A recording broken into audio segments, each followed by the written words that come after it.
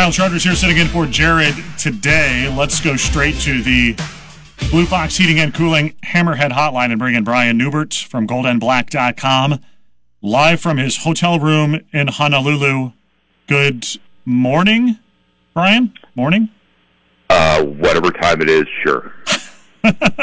Hard to keep track these days, but glad to have you on board here. We'll talk to you for a couple minutes. Purdue gets a win last night against Gonzaga. Tennessee tonight. Purdue and Tennessee lately have played some pretty good basketball games. I would anticipate we'll see another good one tonight. Yeah, they've played 3 times in the last however many years it's been, going back to, 2009 and the Virgin Islands, and they've all been just absolutely classic games. And very possible this is another one of them because, from what I understand, Tennessee is supposed to be really, really good.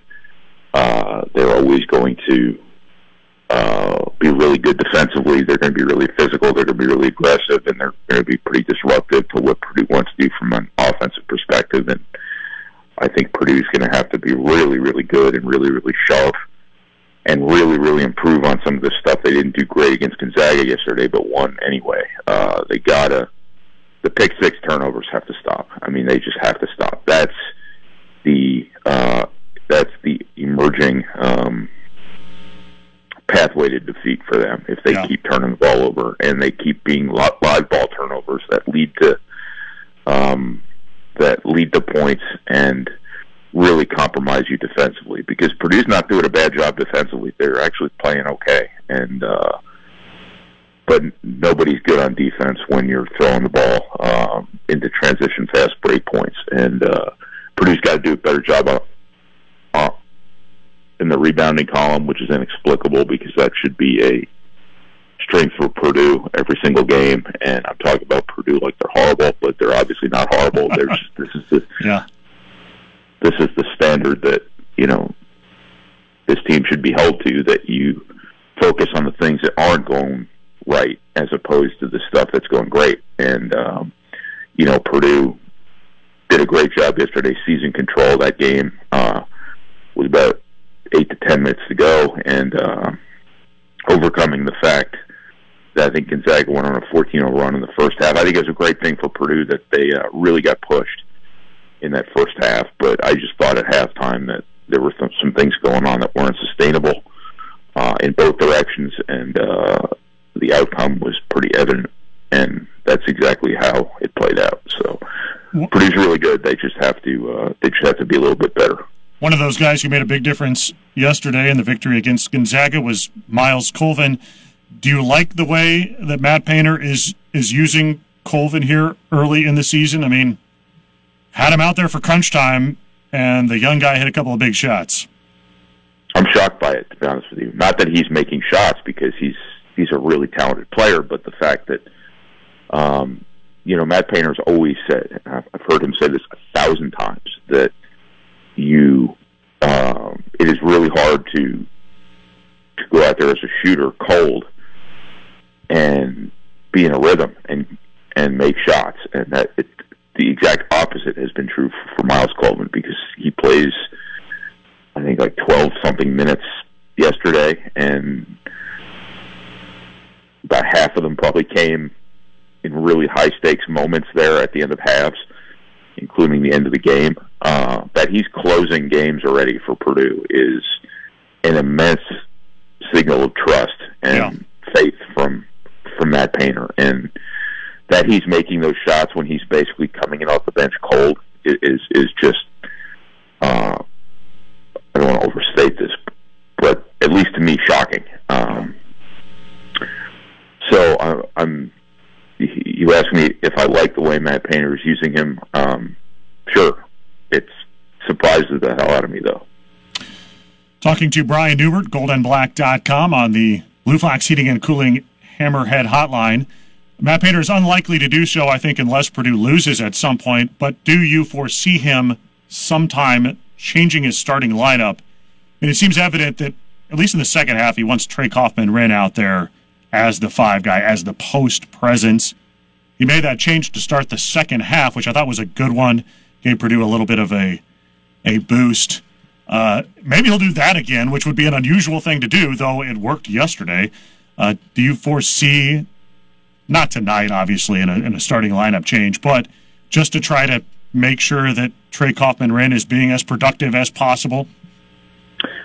Well, I don't think he'll mess with winning streaks in terms of changing the starting five.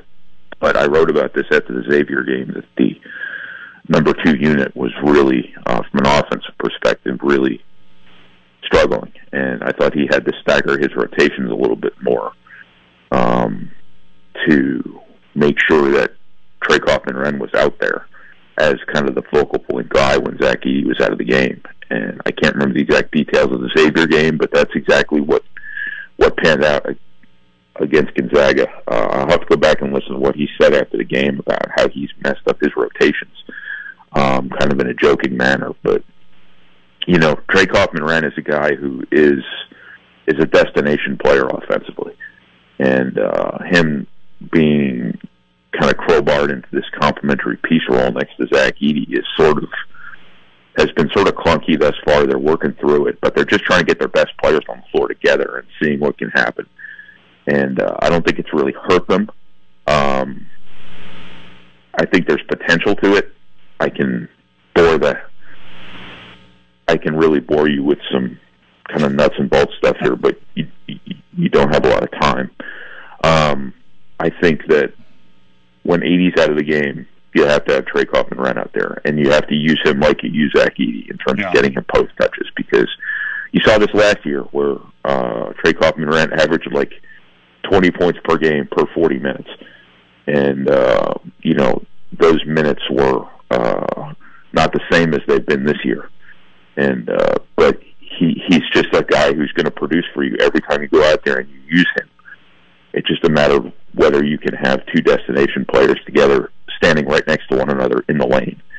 And but as you said up top here, when Edey's out of the game, you know, Trey Kaufman-Renn's got to be the guy you play through, because him and Caleb Burst playing together in that second half immediately sparked Purdue. Mm-hmm. Yeah, they were really good duo there for Purdue, and both of them did positive things, it seemed. Okay, quickly here before we let you go, Brian, Purdue wins tonight if, what do you think? Is it simply if Purdue limits those turnovers, 10, 11 turnovers, less of those live ball turnovers? Man, those were bad. Purdue actually, a couple of times off those live ball turnovers, just defensive effort prevented Gonzaga from getting an easy 2 points. I think Ethan Morton and Cam Heide combined on one to stop. I think there was a duo that combined to get down to stop another one, but you just cannot, as you said off the top, can't do that. Does Purdue win tonight if it limits the turnovers to 10 or so? And it has to close off the offensive glass for opponents. You know, those first couple games were just low major programs, just chucking threes and getting long rebounds that were coming right to them. Yeah. Now it's something that I think has to be considered a legitimate concern, because I think Purdue's just getting beaten to the ball. I think they're giving up rebounds around the rim. I think everybody needs to be more conscious of it. I think everybody needs to be more aware of putting a body on somebody every time the ball goes up, and I'm not sure that's happening right now. Why that is, I have no idea. You know, Purdue's better than that. Purdue was better than that last year. Purdue's a relatively new team that's still very much a work in progress, but this wouldn't seem like something that should be an issue. Your new guys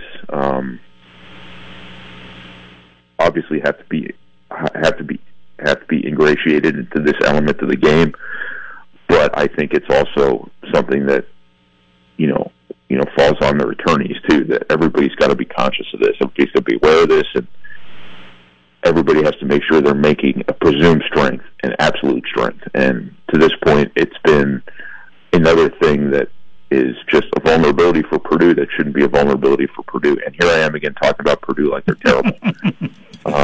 You have them under a scrutiny for sure. Hey, Brian, I'm up against the end of the show. Appreciate your time as always. Enjoy the game tonight. No problem. Hey, thanks, Kyle. I'm sorry. You snuck it in there right at the very end. Yep. All right. Thanks, man. We'll talk to you later. That's Brian Neubert, goldenblack.com, joining us on the Blue Fox Heating and Cooling Hammerhead hotline. To appreciate his time from out there in Honolulu. All right, if you missed that, we will turn around, get that right back up on Twitter here in just a moment. A conversation with Brian Neubert, getting us all set up for Boilermakers and Volunteers tonight should be a great one. All right, that'll do it for our show for today. Should be my only stint here this week. Enjoy the holiday. Enjoy the game tonight, the one tomorrow as well. Be good. This is the Hammer Down Show.